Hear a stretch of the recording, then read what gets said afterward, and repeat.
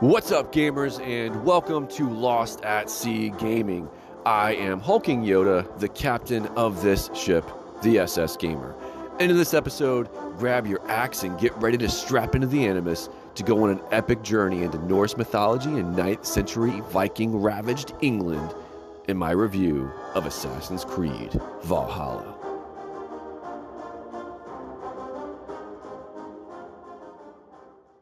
You intrigue me, Wolf-Kissed. Orphan and sibling, warrior and poet. You are many in one, it seems. Eivor! Sigurd! I missed you, brother. Randvi, your husband returns, bringing gifts and riches to share. And new friends, I see. We cannot stay in Norway, not without fueling more war. So we push forward. A new kingdom awaits. From here to Valhalla, I will always be on your side, Sigurd. Always.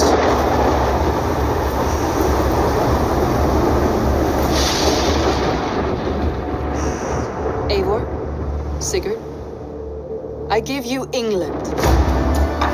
This land already has many rulers.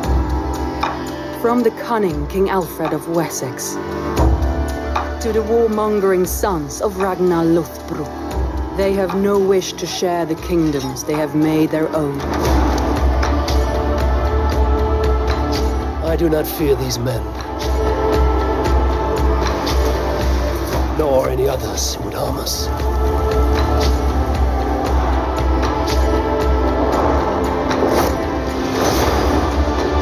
These lands bring our people hope. I will do whatever it takes to make England our home.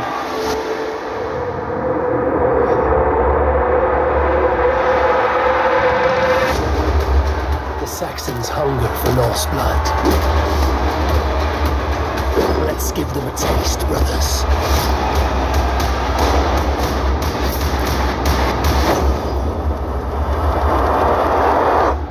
Conquests have given you a home, but there is more to this land, Eivor.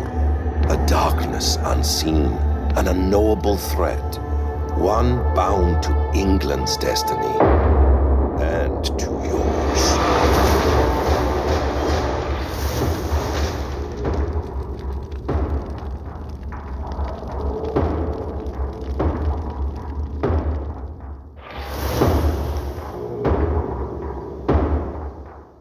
Before we jump into the details of this game's story, let's take a few minutes to check out some interesting facts that you may not have known about the game or its developer in The Breakdown.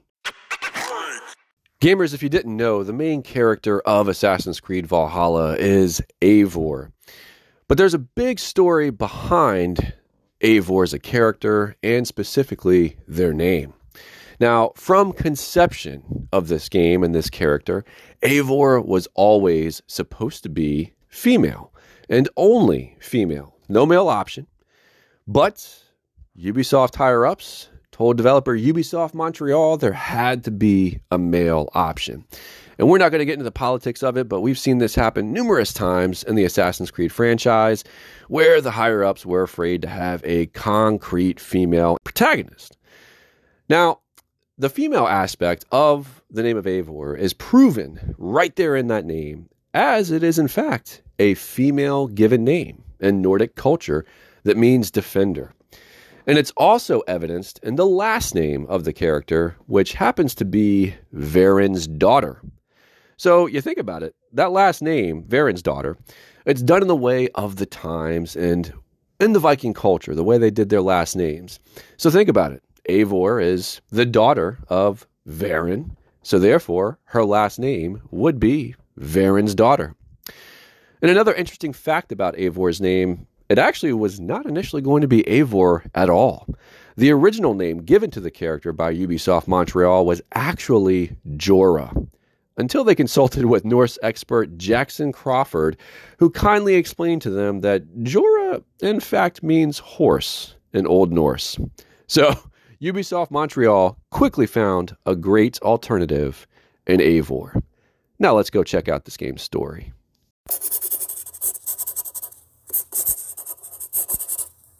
In every Assassin's Creed game, there are always two storylines: the present day and whatever time period the new game may be set in, the storyline that takes place during that time period.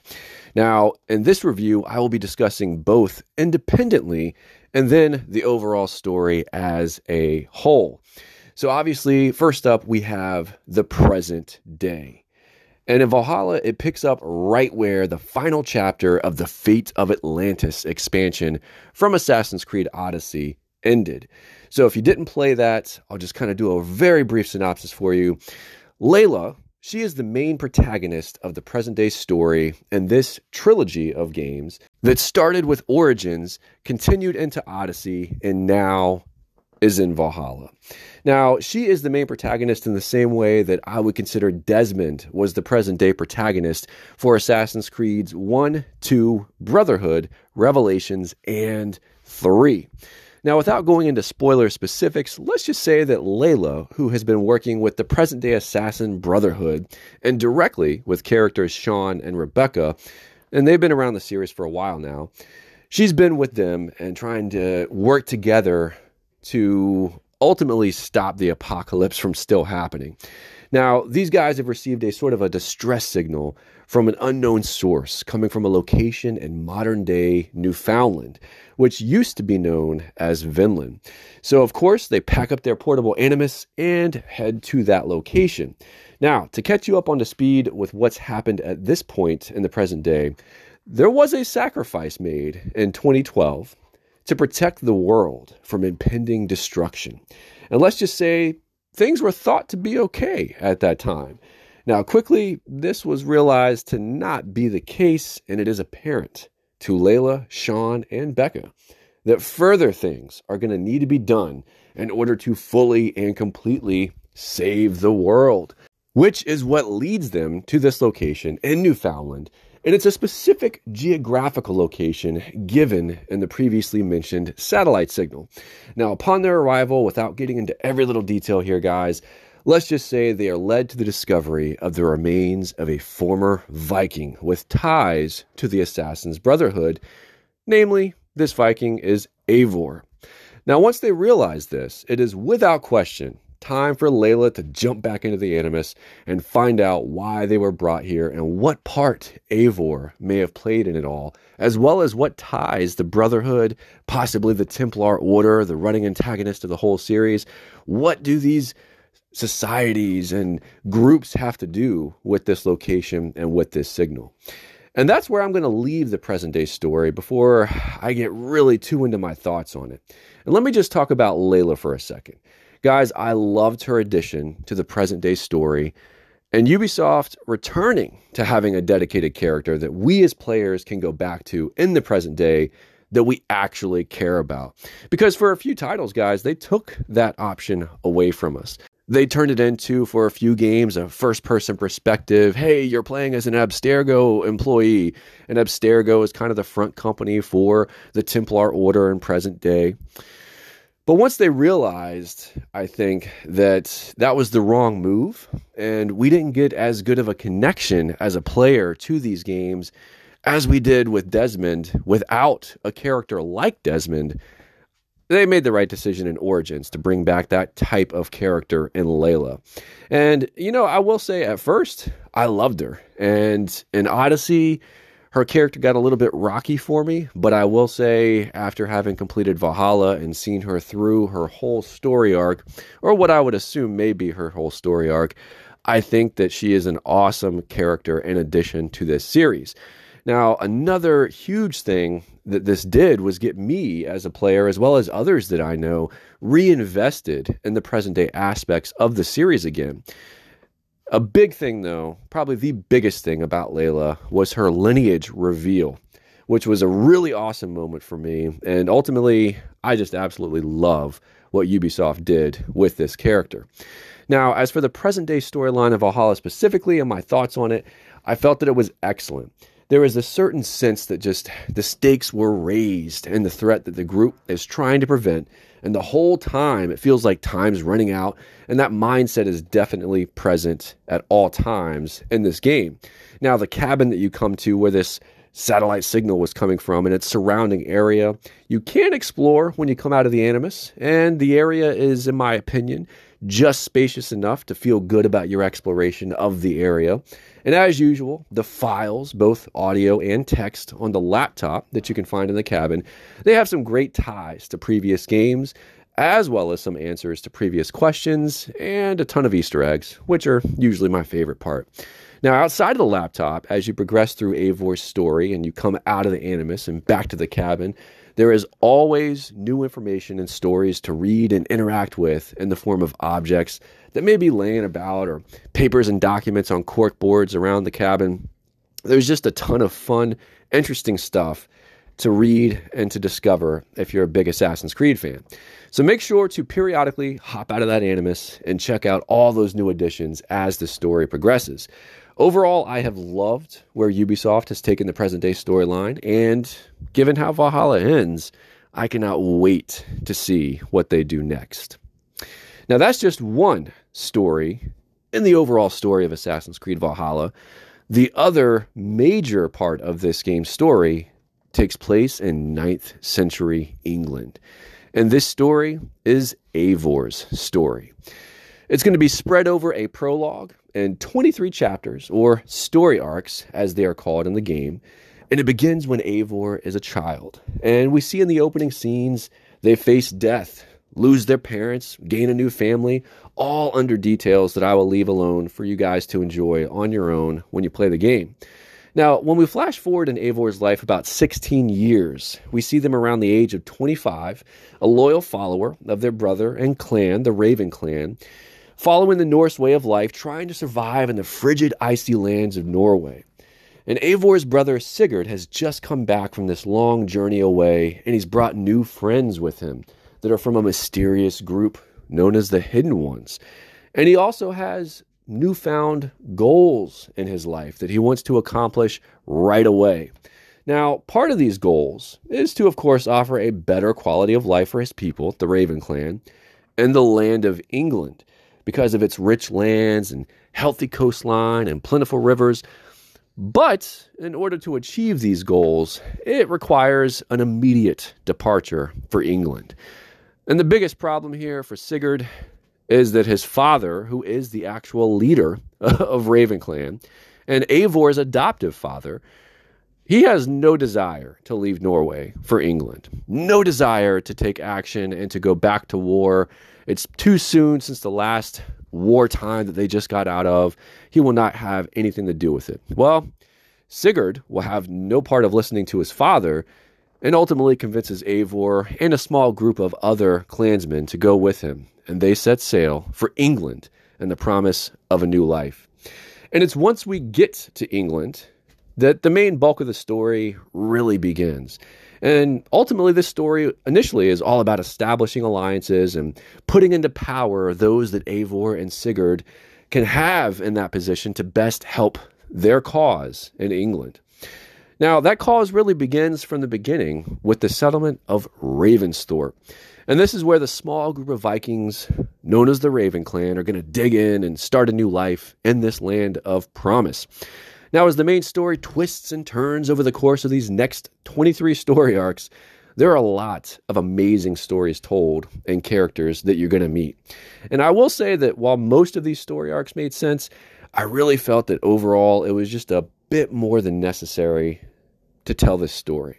There's 2, maybe 3 story arcs in particular that, honestly, guys, I felt did not even need to be in the game.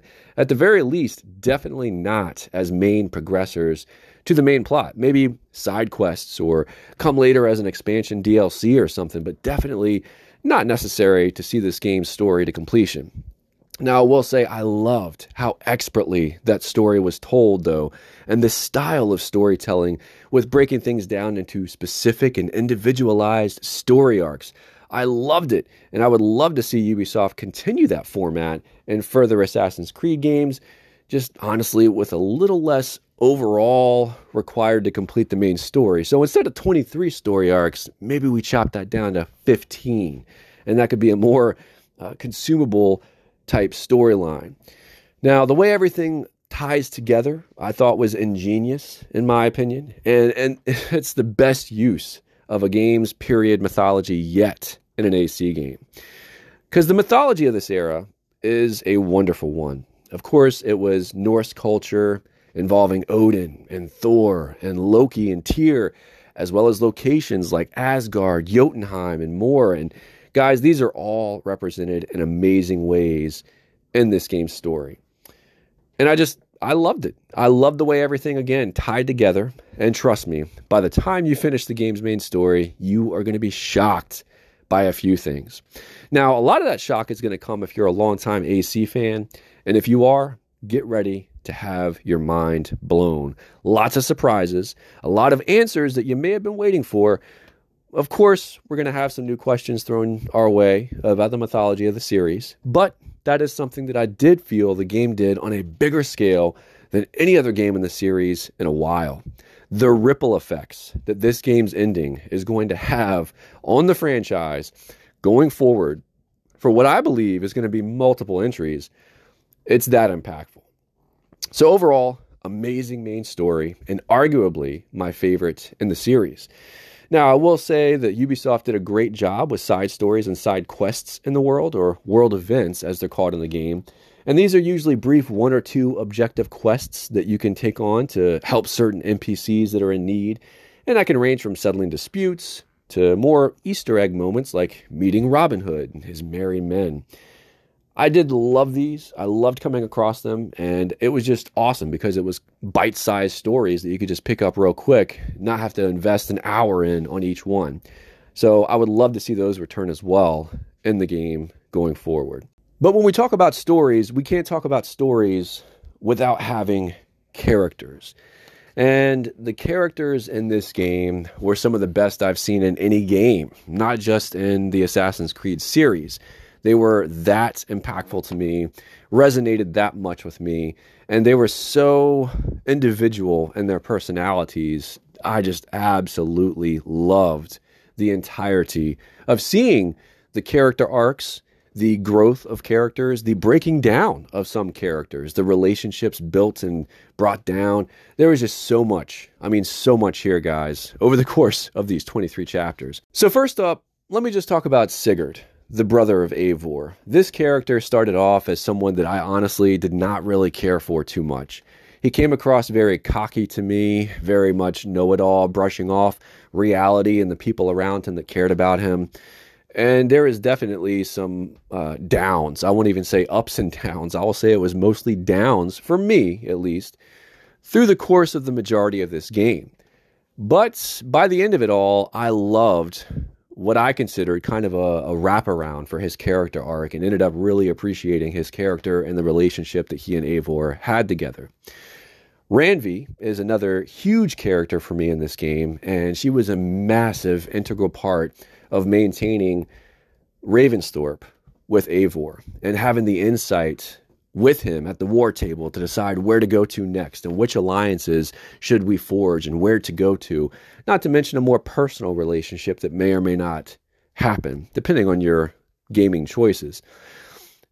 Basim and Hytham are also two very interesting characters to me that played huge parts in this game's story. They are the friends that Sigurd, in fact, brings back with him as part of the Hidden Ones. And I would just kind of leave them to discover for yourselves as you play the game, but just know very, very interesting characters. And the final specific character, before going to Eivor, of course, that I'd like to mention that really resonated with me was King Edward. As an antagonist, I can't think of a better way to have this guy in this game. And just, man, talk about character arc and surprises and shocks. There's a lot of them in store for you guys. Just stick to the path. And I promise you, the outcome is worth it. But Eivor, the main character, the star of this game, an absolutely amazing character. I, typically am not a fan in Assassin's Creed games when we have characters that I feel aren't about the Brotherhood first and are less about being an assassin and part of the Brotherhood and following the creed and more about their own personal gains. But I didn't feel that Eivor was fully in that spectrum. That was more Edward Kenway from Black Flag. But I also know for a fact, Eivor never really felt to me as someone who was 100% on the side of the assassins. That just wasn't 100% where he was at. He or she, whoever you play as, was more about their family and their clan and doing what was right for friends and family. And that I can respect, and that I loved about the character. And there was a lot of growth there from the character that we see and meet in the beginnings of the game in the prologue in Norway to the character we see at the end of the game. So that's all I will say about that. Absolutely amazing characters in the course of your play in this game. Absolutely loved everything that Ubisoft put forward into this game's story. Now let's go check out the game's graphics and sound.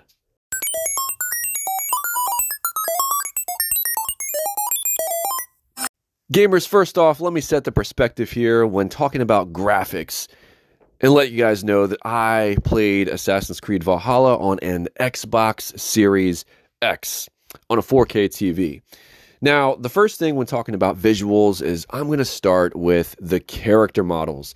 Now, in this game, the characters look great with a lot of detail and realistic movement and facial expressions. And there's lots of variation among those main characters and the NPCs, which is always nice in these kinds of games. It's always kind of jarring for me when I'm going around a village and every other person looks the same, or even in some games I've seen it where the main characters that are part of the ongoing story in the game, sometimes you'll run into a random NPC in a village that has the same face, and it's kind of like, I don't think this makes sense. But oddly enough, I feel better that these characters look even better up close when you're in photo mode than in just a regular gameplay or cutscenes. When you can zoom in photo mode, you just really see the details in their skin and the clothing and the gear they're wearing. It's honestly pretty insane, the level of detail that Ubisoft put into these character models. Now, some of the standout graphical moments involving the character models for me are the way the water effects looked on Eivor's cloak. As you come out of the water, or even if it's just raining, as you're exploring the forests and hillsides of England, that rain or that water from a river or lake, it'll actually drip off of Eivor, which, hey, we've been seeing that for years. But what happens is the way that the light reflection changes and the way the textures change on the cloak that Eivor may be wearing at that given time. It's just a pretty insane level of detail, again, that the developers put into this game that I absolutely respect. Now, moving on from character models, we talk about the environments. And visually, man, they are spectacular. The game does a great job, in my opinion, of offering a variety of environmental types for each region that you explore and giving each region what I always referred to as regional identities. Now, if you listen to my weekly Captain's Quarters episodes, you have no doubt heard me mention numerous times about a region's identity as I'm exploring it and going through a story arc and collecting all of its treasures. Now, what I mean by this, for instance, the game starts you in Norway, which is kind of a dark and muted coloring palette as far as that is concerned, but it's topped with white snow everywhere. Now, once you leave Norway for England, for the longest time, you'll be exploring the continent through many beautiful green forested areas and hills with jagged mountains to climb up. But after a certain point, you're going to start seeing browns and reds, purples and blues for flowers and leaves. Swamps and marshlands are also areas of travel and typically have a coat of fog that hover around them. All of these environments are gorgeous. And just as that level of detail in the character models is great, the same has to be said, even more so, I think, about the game's environments. Guys, I don't know how many screenshots I took in this game or how many times I just stopped to admire the beauty of what I was looking at. And the lighting effects really played a lot into this, as it's such a beautiful thing to just kind of be riding horseback through the forest as the sun pokes through the branches and the trees and illuminates Eivor's face, or the light from the flame of a torch Eivor's carrying that illuminates the path ahead of you as you're exploring a dark cave or cavern. And guys, the water also has to be talked about here as well, as the game does have a great variety of it, with ocean coastlines, rivers, ponds, swamps, and each location of water has a different shade of blue or brown or green coloring of its water depending on its environment. Now, the movement and the physics of the water is also done really well and looks, honestly, photorealistic in my opinion. If somebody were just to walk by and you had kind of left the screen up on the TV and it's kind of a photo mode shot of no characters on screen, just a distant shot of the ocean, they'd probably be hard-pressed to believe that it was a game. It's that realistic looking. Now, finally, when it comes to environments, I have to mention the architecture of the buildings and structures within England's cities and villages, even the ancient Roman ruins that you come across in the world. Each of these has just such a beautiful level of detail and design in them that at times it just felt unprecedented when compared to most other games that I've played. So for example, say you come across an old abandoned church with a cracked stone in spots and rows of vines suffocating the structure all around, and grass has grown up around its exterior. Then you walk inside the church and you see the dust covering the floor and the broken pews and other objects that are left behind at time, and you can't help but wonder, what happened here? And the fact that a lot of these structures and environments, they tell a story, it's one of the reasons why I think I fell in love with the game and its environments so much. So visually, I would say that Valhalla is in the conversation as one of the best looking games that I have ever played. So now we'll switch over to the audio aspect of this segment. And the first thing I'm going to talk about audibly here in Valhalla is the music. And let me just say that I felt it was the perfect orchestral score as usual in this series. Every Assassin's Creed game, I feel like they nail that orchestral score. There's always a kind of reoccurring theme in each Assassin's Creed game, and they always kind of alter it to fit the culture and the sound of the new location of the new game. And they've done it perfectly here. It hits the Norse musical sound and the Viking chants. Everything fits perfectly. And there's even a lyrically sung song at the end of the game that I just loved, guys. And it really reminded me of the time in Red Dead Redemption 2 and even in Days Gone, where you're crossing a certain threshold in the game and it starts playing a lyrically sung song that was written for that moment in the game. That's exactly what this song reminds me of. It was great. There's Viking songs that are sung as you sail around on your longboat, and what I would call idle exploration musical loop music is also really good here. So as you're just kind of wandering around the environment, every game has them. There are certain musical scores that are created just for that looping sound, and it's done really well here. So there's multiple styles and tones and melodies for different locations and scenarios as you explore. So if you're in a hostile area or a distrust area, those kinds of things, I loved all of them. They just kind of perfectly fit every moment. Now, when we talk about sound effects, everything is done excellent here, in my opinion, from the clash of swords and shields to the throwing of axes, the galloping of horses, the hustle and bustle of a busy city market, and even the quiet emptiness of the snow and ice-filled lands of Norway and Northumbria in England. Guys, the sound effects and ambience in this game really hit high marks for me. And the best of all the sound in the game, though, is the voice acting. Now, guys, I played as male Eivor, but my wife played as female Eivor. So there were times where I walked in the room as she was playing, and I did hear how that version sounded, and both were solid efforts. But I'll be discussing my experience with male Eivor. Now, I thought for me and my experience, the voice perfectly matched the character. Whether Eivor was happy or upset, making jokes and laughing, or terrified, the tones and inflections were all done very well by the male Eivor voice actor. And all the other characters in the game, honestly, especially the main characters, and a lot of the secondary characters that you meet, they were all top-notch as well.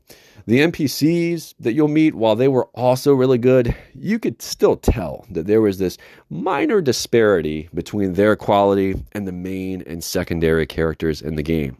So overall, great audio with no complaints from me in any category. But if you really want that added level of immersion, I did play this game wearing an LS50 headset for a good portion of my playtime. So this next segment, let's find out if it was actually a lucid experience or was it just like I was sleeping?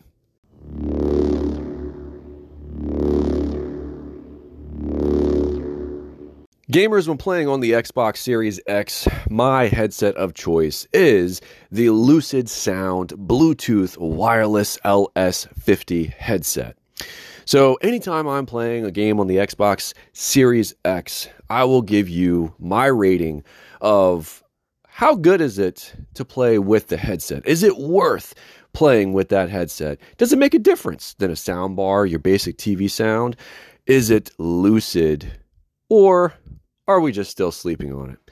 That's the review score, lucid or sleeping.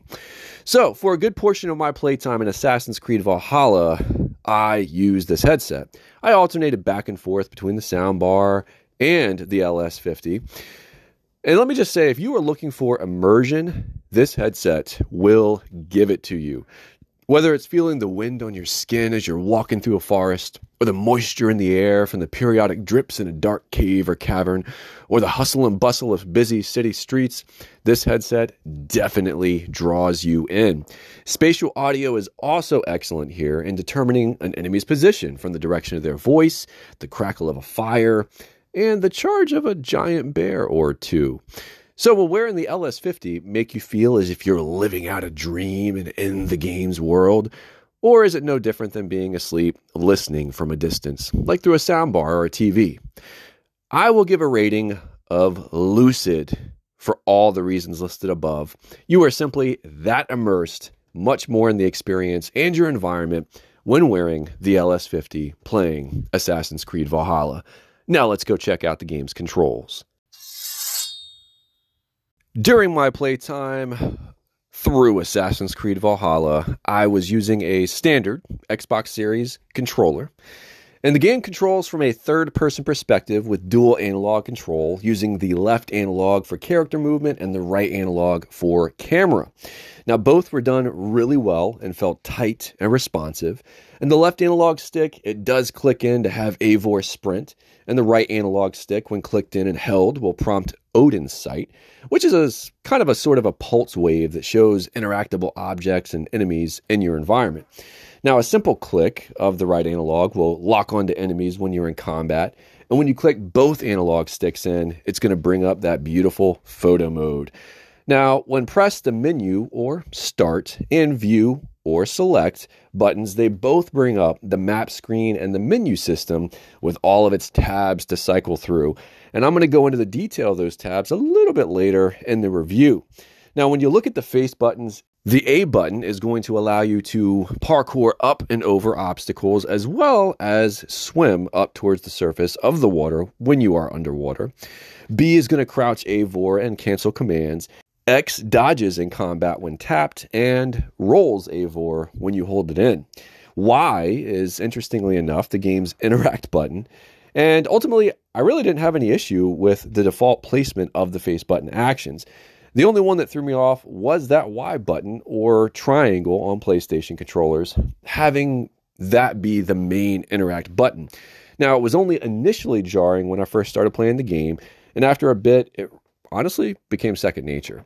Now, the D-pad is pretty crucial in this game, which allows you to access just a lot of gameplay functions here, from switching to your Raven in the sky for a bird's eye view of things, healing Eivor by eating rations that are in your inventory, whistling to call your horse, or to lure enemies if you're in the bushes.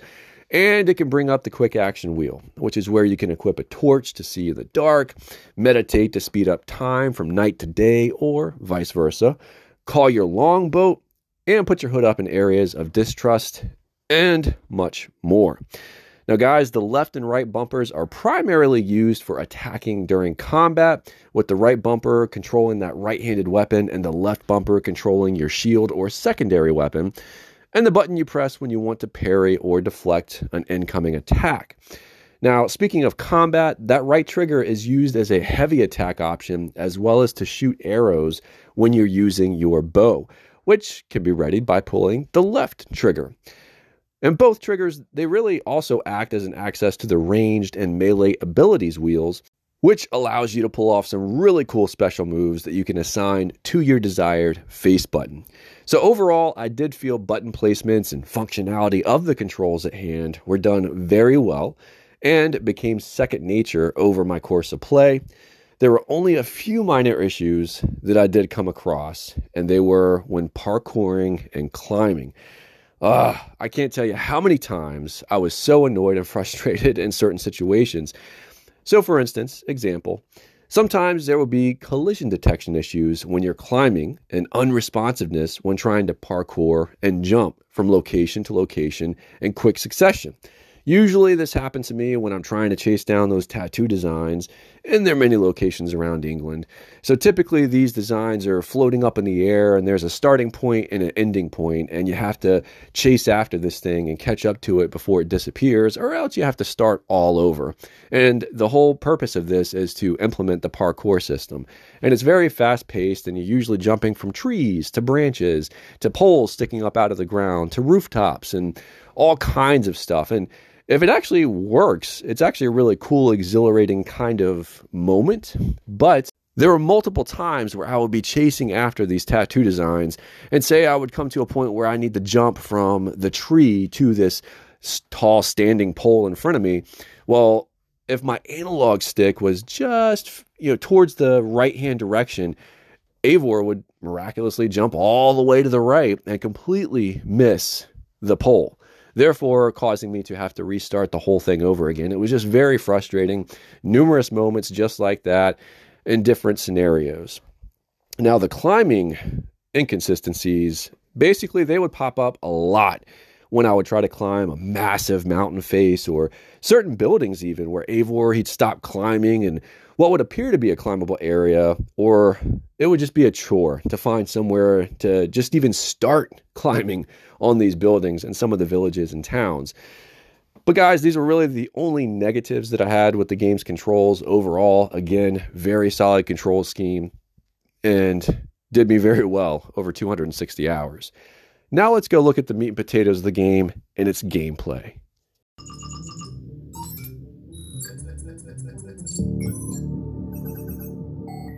As we go into discussing the gameplay in Assassin's Creed Valhalla, gamers, let me just say that there is a massive amount of gameplay options in this game. There is just so much to do and so much to cover, so bear with me. I've got it broken down into a few different segments of main things that I want to cover that I think you should know about. And the first thing up is basic exploration and world traversal. Now, obviously, you already know that you're going to be controlling and playing this game from a third-person perspective. It's a third-person action-adventure RPG. Every single aspect of those subgenres are covered here. You're going to have all of 9th century England and Norway to explore, and there are many ways to get around these areas. Trust me. You got by foot, horseback, swimming, climbing and parkouring, or sailing around on your longship with your buddies. Now, as you explore, there's going to be many cities and tiny villages to see. There's caves and hidden areas to discover. But in all this massive space to explore, at the heart of it all, in England, is your community, your settlement of Ravensthorpe. Guys, I loved Ravensthorpe. There's many games before that have had you do this kind of gameplay mechanic of owning and running a settlement, but I love the way it was implemented here in Assassin's Creed Valhalla. The way that after playing the game for many hours, it really does genuinely feel like coming home after a long journey when you've completed a story arc or whatever you've been out there doing, exploring in the world, and you come back to Ravensthorpe to tell Randvi of your political success in a major story arc, or just to kind of touch base with the kids around the settlement, or touch in with a girlfriend that you may have who works at the Hunter's Lodge. Just little things like that really make this area feel alive. And there is so much important about Ravensthorpe, though, and how it affects your journey. So placed around Ravensthorpe, you're going to have different shops and residents to visit that perform functions like the blacksmith, who can upgrade your armor and weapons, the docks where you can customize your longship. You have fishing and hunting lodges where you can return with your gains from each. And if you have the right furs or fish, you can actually trade some in for some special items. Now, there's also a general store where you can buy basics like ammo and crafting items, and places like a bakery, distillery, chicken farm, and more that you can't get anything from them per se. But what they do allow is there is an option for a feast, and that is by ringing the bell at the Longhouse, the center of your settlement. And when you perform a feast, basically these areas increase the stat buff that you get from having a feast. It also boosts Ravensthorpe morale. So there's also a lot of fun things to do and see in Ravensthorpe. You have some other interesting characters that kind of live on the outskirts of the settlement, like a seer who is kind of a fortune teller. She lives by the waterfall out on the outskirts. Or there's this man obsessed with recreating and collecting Roman artifacts that actually you bring back to him in bundles for settlement cosmetics that he'll make for you that you can place around Ravensthorpe. And there's ultimately Hytham, who is a hidden one, and he set up his own bureau there in Ravensthorpe, and he's going to be looking at you to bring back old Brotherhood Codex pages and Order of the Ancient coins to him, which we'll discuss who the Order of the Ancients are briefly in a minute. But it was just so cool to see these new additions to the settlement and people that you would meet in your travels. Like they would just pop up at your settlement or take up residence there, or even animal friends. There is Wolfga is the name chosen for a very special pet of the community of Ravensthorpe that I had met in a previous quest. Just cool things like that. And the other piece to all these locations within your settlement, though, as they can all be upgraded, are offering different options to the player, depending on what the location is. So there's just so much that goes into that settlement of Ravensthorpe, and it was very obvious to me that Ubisoft really wanted to make it right and make sure that we as the players cared about our settlement. So another part of the settlement is upgrading it. You know, you have your basic areas that you build and locations that you set up. But in order to get the higher stat buffs or more options later on in the game of different items you can purchase at the store or cosmetics you can do to your longship, you have to upgrade that settlement. And in order to upgrade the settlement, you're going to have to do raids, which is something new for Valhalla. And essentially what a raid is you take your crew, which you can kind of customize your right-hand lieutenant, if you will, which I thought was pretty cool, and a few of your other Viking warriors, hop on your longship and take it down the river. And there are specific locations along different riverbanks that you can stop off, and some are more worth your while than others. There may be like tiny little forts that only kind of give you treasure or different basic wealth items. But then there's the ones that you really want to look out for and stop for, and that is the monasteries. These have what you need, which are the supplies, the specific supplies needed once you get to a certain upgrade or level of upgrade within your settlement locations. You're going to need this specific type of supplies, and they are only found in these monasteries. Now, what happens is basically you roll up on these people on the coastline and pull up on the shore, you pull out your horn and signal battle, and you and your guys jump out and basically run in and start just messing people up, throwing torches and lighting the roofs of hay on fire and just really laying waste to these areas. Kind of feels kind of conflicted as far as my conscience of what we're doing here, but in the context of the game and who you're doing raids against, which is the quote-unquote evil King Edward's men. So it made it a little bit easier to digest, but the bottom line is it was still pretty fun going through, destroying these areas and breaking into different churches or locations that had these massive chests that were where you really wanted to go to in these areas to get that supplies that was so crucial. So I did have a lot of fun with the raids, but I will say it was something that I made sure to pace myself on them and spread them out. It's not something that I would want to do just kind of back to back to back. Now, obviously, we're talking about sailing down the river, and that requires navigation. So when we talk about the map and the menu navigation within Valhalla, let me just say I felt the map was done expertly in this game. It's got a beautiful clarity to the world of England and Norway. And when I explore in a game, I love it to where I can do what I call defogging the map. So most games do this, where if you have an overworld map, it may start out and basically it's a blank parchment, and you as the player are required or expected to unlock the details of the map by exploring. And as you explore areas, obviously things become defogged, as I call them. Now, once that happens, the icons and just the map itself, the detail that's there, it's beautiful. And the legend that you have as an option here to kind of reaffirm, okay, this icon means that. I think they did a great job with really just supporting the player within this map. Because I've played games before where they either don't have a legend or all the icons represented on a map are not in the legend. And Ubisoft did a great job here. But I'll tell you, viewpoints, which are a staple of every Assassin's Creed game, where you climb to the top of a massive tower or mountain, and you press the Y button on Xbox to synchronize, and you get this massive defogging of that cone of vision in that area.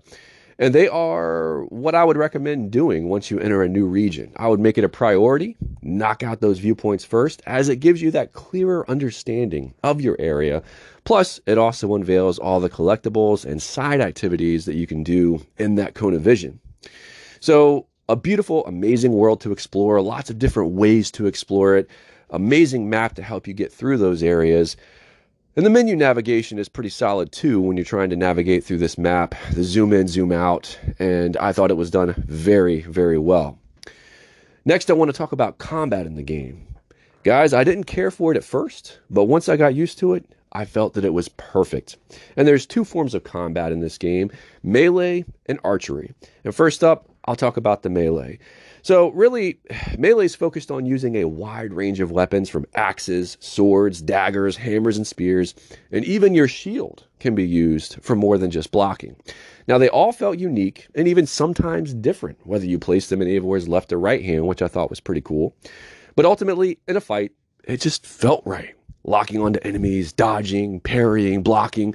It was all very fluid, visceral, and thematically perfect with the way that Ubisoft used camera angles on special moves, or Mortal Kombat style X-ray visions of hidden blades piercing internal organs, and the crunches of bones that add just enough cringe to really sell the fight. It was good stuff, and definitely, I will say, my favorite combat in the series, probably since Syndicate. Now, you also have a long-range option with your bow and arrows, and as has been usual in the last 3 entries in this franchise, I feel, again, it's done expertly. There's 3 different types of archery: Hunter, Light, and my favorite, Predator, which plays from a first-person perspective, which is obviously what I prefer to do when it comes to popping people off with a bow and arrow. Now, a light bow, that just pops off arrows in a rapid-fire style, whereas the Hunter bow allows you to pull and hold before firing the shot. In both melee and archery, they have their own special abilities that can be very beneficial in certain combat scenarios, whether it's raining multiple arrows down on a group of enemies or slinging a blade attached to a chain scorpion style at an enemy to yank them towards you and then removing their head. There's just a lot of fun possibilities to play around with here. And I just loved the combination of all of these styles and weapon types. Now, I will say there was a few times that I felt the combat got a little iffy for me in certain scenarios where maybe I was overwhelmed by enemies and couldn't get anything going, or certain button commands wouldn't work for me in the right scenario, or I felt like it was just a little bit unfair, the disparity between power levels here between Eivor and the enemy types. But ultimately, it was really nothing major to where it was a detriment overall to the combat. Now, when we're talking about combat, you want to be stronger and ever growing stronger, right? Well, when it comes to Valhalla, the way that is done is through your power level. So we'll talk about the power level and the leveling up system in the game. Now, you earn XP by defeating enemies, completing main quests, and doing side activities. And I felt the game was honestly pretty generous in the giving of XP, and it needed to be, given that there are over 400 levels of power in this game to strive for if you're trying to max out your Eivor. And each level is worth a skill point, and you can use these skill points to improve your health, skill with a certain weapon or bow, assassination damage, and acquiring new abilities to use in combat. And there are 3 different classes of abilities, or combat styles. There's Bear, Wolf, and Raven, and they each cater to a specific play style. So for instance, Bear, that's for the gamer who's more of a tank and just kind of goes in heavy with melee. Raven is for the stealthier gamer who prefers quiet assassinations and heavy use of their bow and arrows to get in and out of an area. And Wolf is simply a combination of the two, a good balance. Now, these styles also translate into armor styles, and depending on what armor type you're wearing, you can actually increase the buffed stats for that class type when wearing, say, all wolf armor, as opposed to a wolf helmet and a bear chest plate and a raven leggings. So it's always best to try to stay consistent with your class type when wearing your armor. And I love the layout of the skill tree in this game and the classes, and I really thought Ubisoft did a great job at setting up the navigation of it all in the form of constellations, as well as helping the player really easily identify what class they were navigating by the use of color, with red for bear, blue for wolf, and gold for raven. Now, as we step away from the power level and the leveling up systems and things of that nature, we're going to talk about different things that you can do in the world events, and the side activities. These are some of my favorite things to do in this game. And first up, I will start with world events. Now, they were kind of mentioned in my previous segment of story because of how specific they are of individually having their own story, and these things were amazing. But the other piece to this category are the mysteries. And mysteries, they can be anything from eating a mushroom and then being so affected by the mushroom that maybe in some distorted way, you're going to have to figure out through visions how to solve a puzzle that's put in front of you, or following different clues to lead you to an exit of this vision that you're having. You also have different things like legendary animals that are spread throughout the game world, like the last couple of Assassin's Creed games have done, where they're these either mythological beasts or just massive giant versions of, say, a polar bear covered in icicles, or 3 rabid hyenas that are just massive in size, different things like that. But some of my favorite mysteries came in the form of animus anomalies. And these things are awesome. You kind of flash back between Eivor, and then you go to play as Layla, and she kind of steps in the in-between, I would say, of the past and the present. And you have to either navigate and parkour these different platforming-based puzzles, or you have to use different lights and figure out the order of the lights to shine them on these areas to connect all these different kind of searchlights together to reach the end. Those I didn't like as much as the parkour segments, but overall, I love the story that was laid out overall of all of those animus anomalies, but also individually. It really kind of drip fed you that story and kept you, man, I can't wait till I see what the next animus anomaly is.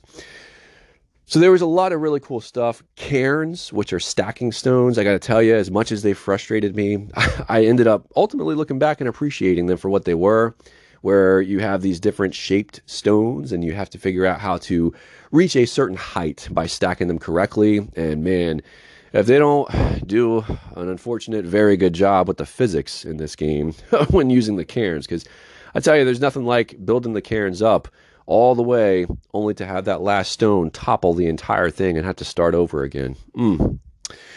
Now, in addition to these mysteries, there are artifacts that are spread around the world. As I mentioned earlier, they're ancient Roman artifacts that you can bring back to the guy in your settlement, and he'll eventually build up enough of these that you give to him to where he'll make you a settlement cosmetic piece.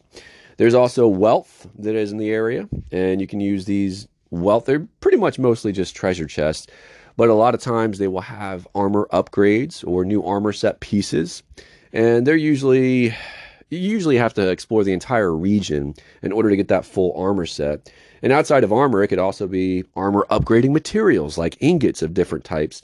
So very valuable stuff if you're looking to constantly upgrade your armor set and your weapons. Now, there's a lot of other smaller activities that you can do in the game. There's flighting, which is kind of like the rap battle of what the game advertised it as, Viking rap battle before the game released, where it's kind of like a battle of words and wits and rhyming. There's drinking games, who can drink the most the quickest. Obviously, fishing and hunting is a lot of fun in this game as well. I love the fishing. And my favorite, though, is Orlog, which I would consider this game's version of Gwent. But it's not done with cards, it's done with dice and, different tablets, if you will, or Odin powers, as they're called in the game. And I'm not going to go into detail of Orlog right here, but man, Orlog is a lot of fun. And it's so fun that I am all about getting a physical version of the game to play as well when they finally release one. And as I mentioned earlier about those Order of the Ancients, so the Order of the Ancients, essentially think of them as this game's version of the Templar Order.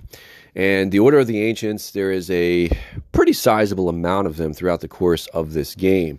And there's actually a tab in the menu system that you can go to, and you can track certain Order of the Ancients members.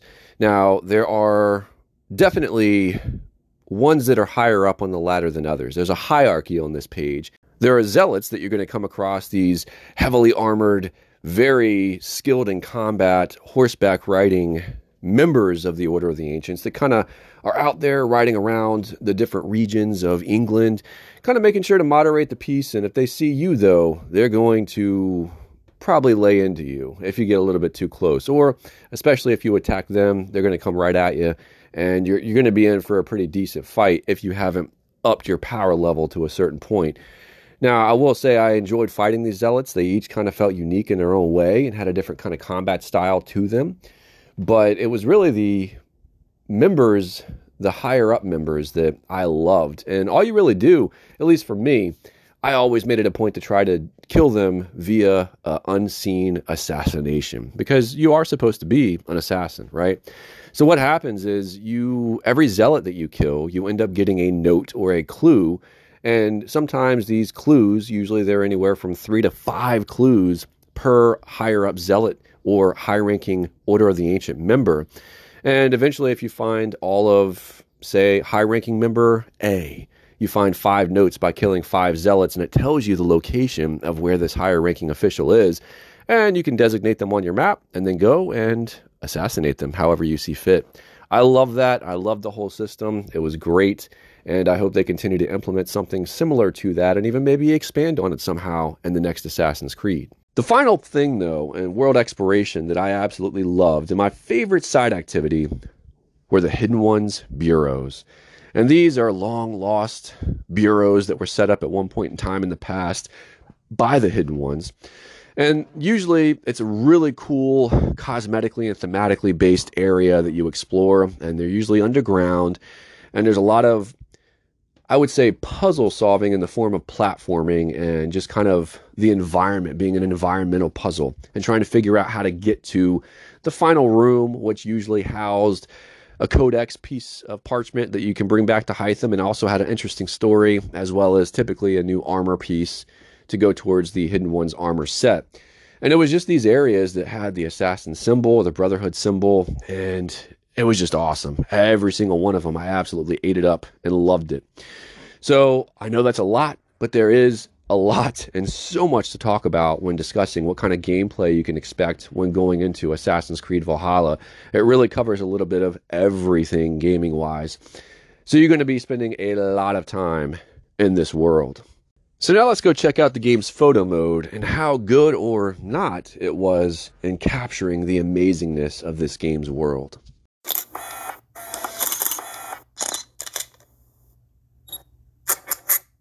Gamers, I am an absolutely huge fan of the photo mode, especially if it's a really good one, given what the options of it are. And because I love them so much and spend so much time in them, depending on which games have them, I decided when I do play a game that has a photo mode, I'm going to add this segment to the review. Now, there's a few specific things I look for in every game's photo mode, and that's what I'm going to be looking at to give it a final ranking at the end of this segment of a work of art, a collector's piece, or should the developers have gone back to a blank canvas and start over. So the first thing I look for in any game's photo mode is its accessibility. How easy is it to get in and out of the photo mode? Well, with Assassin's Creed Valhalla, it's just how I like it, which is one motion. All you got to do is click in the 2 analog sticks at the same time. Boom, you're in photo mode. And this is typically what I look for in every game's photo mode, the ease of access. It's one button prompt and you're there. So Assassin's Creed Valhalla absolutely delivers that, and I was extremely grateful considering how much time I spent in the photo mode. Now, once in there, next I look at camera control. And in this game, it was excellent. The range of focus, the camera tilt, the zoom in and out, raising up or going down, circumference movement. It was perfect. It was free. And 100% of the control that came from the positioning and angling of the camera was excellent. Now, next, I'll look at lighting, filters, and details. And the lighting here, you can control the brightness, the tint, and even add certain color filters. But overall, I would say it's pretty standard when it comes to these options. Photo modes nowadays, like Spider-Man Miles Morales, they've spoiled me to where I would love to see the control and positioning of the lighting, as well as that color of lighting in your hands as the gamer in every photo mode. Now, I get that may be a tall ask because it was just put out there in Spider-Man Miles Morales a little over a year ago. But again, now the bar has been set, we got to raise it. Next up is emotes, expressions, and characters. Now, in this game, unfortunately, there are no emotes, expressions, or posing options, which I was really disappointed in because I think they could have made for some really great, fun picks. But alas, no options here, so docked a few points on Ubisoft for that. Next up is frames, themes, and logos. What are the options?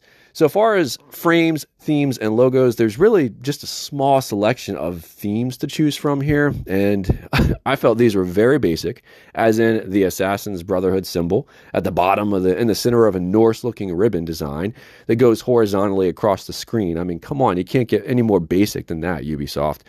Or the game's title and logo front and center, which, again, kind of boring. Can't move it around. Now, I love logos in photo modes, but I like to have control over where in the picture they go. No control options for that. The lines that indicate an animus glitch or anomaly, that was another option here, but again, I just really did not feel it did anything for me. So I was ultimately disappointed with these options as well. Overall, I did thoroughly enjoy the many hours that I spent in photo mode throughout my journey, and I do feel like you can get a lot of great picks out of this game. However, the lack of emotes and poses, and any cool frames to speak of, themes that did nothing for me, and no detailed lighting options, as serviceable as the mode was, I wanted more, guys. So, for a final rating of Valhalla's photo mode, was it a work of art, a collector's piece, or a blank canvas? Well, due to the specific callouts mentioned, I would have to say this photo mode ends up being a collector's piece. And my hope is that maybe in the next Assassin's Creed title, we will get the photo mode the series and we gamers truly deserve. Now let's go check out the ship's chronometer to see how long it took me to beat the game, as well as how long it may take you to beat the game based on your playstyle.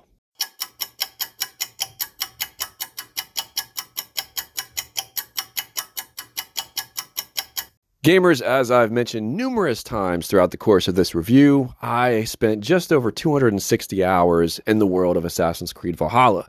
But what if you're not like me? Not everyone is. Not everybody goes to that depth. Sometimes you just want the story.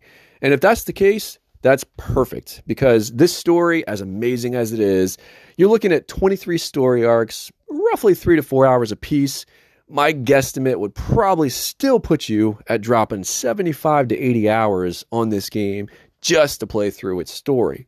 Now, if you are here for the story, but also can get distracted and do some things on the side, not everything, but just play around in the world as you explore and go from story objective to story objective, I could very easily see you hitting 100 hours plus in this game. Now, if you are a completionist, and you're looking to do everything this game has to offer, the base game, and you're wanting to do all of the side content that's available, I'm telling you, you're probably going to be spending every bit of 200 plus hours in this world. It's a massive game with a ton of content. So now, how about we go check out and see what my final thoughts and review score are. In the end, when I look back over 260 hours of play spent in the world of Valhalla, I'd have to say that it was an amazing adventure.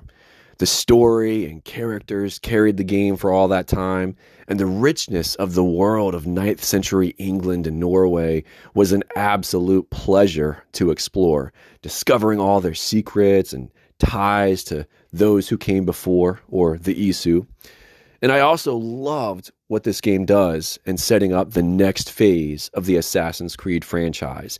And it has me really uber excited to see where Ubisoft takes the story and how they handle the present day going forward. Now, if I were to real quick throw out my 3 most hopeful locations and time periods for the next traditional Assassin's Creed, meaning not including Infinity, my most desired is a late 19th, early 20th century India. I just think it could be amazing. And a very close second would be ancient China, followed by Aya from Assassin's Creed Origins and the Roman Empire. Now, as for where Valhalla falls on my list of favorite Assassin's Creed games, I gotta put it at number 2, just behind Origins. Origins still gets that edge for me for my love of Bayek, Aya, and that location of ancient Egypt. And the only things I really have negative to say about Valhalla would have to be those hiccups with the parkouring and climbing controls mentioned earlier, a little bit of inflated length with what felt like to me some unnecessary fluff to extend the length of the game for just really no reason. But outside of those areas, with all that being said, my final score for Assassin's Creed Valhalla is a 9.5 out of 10.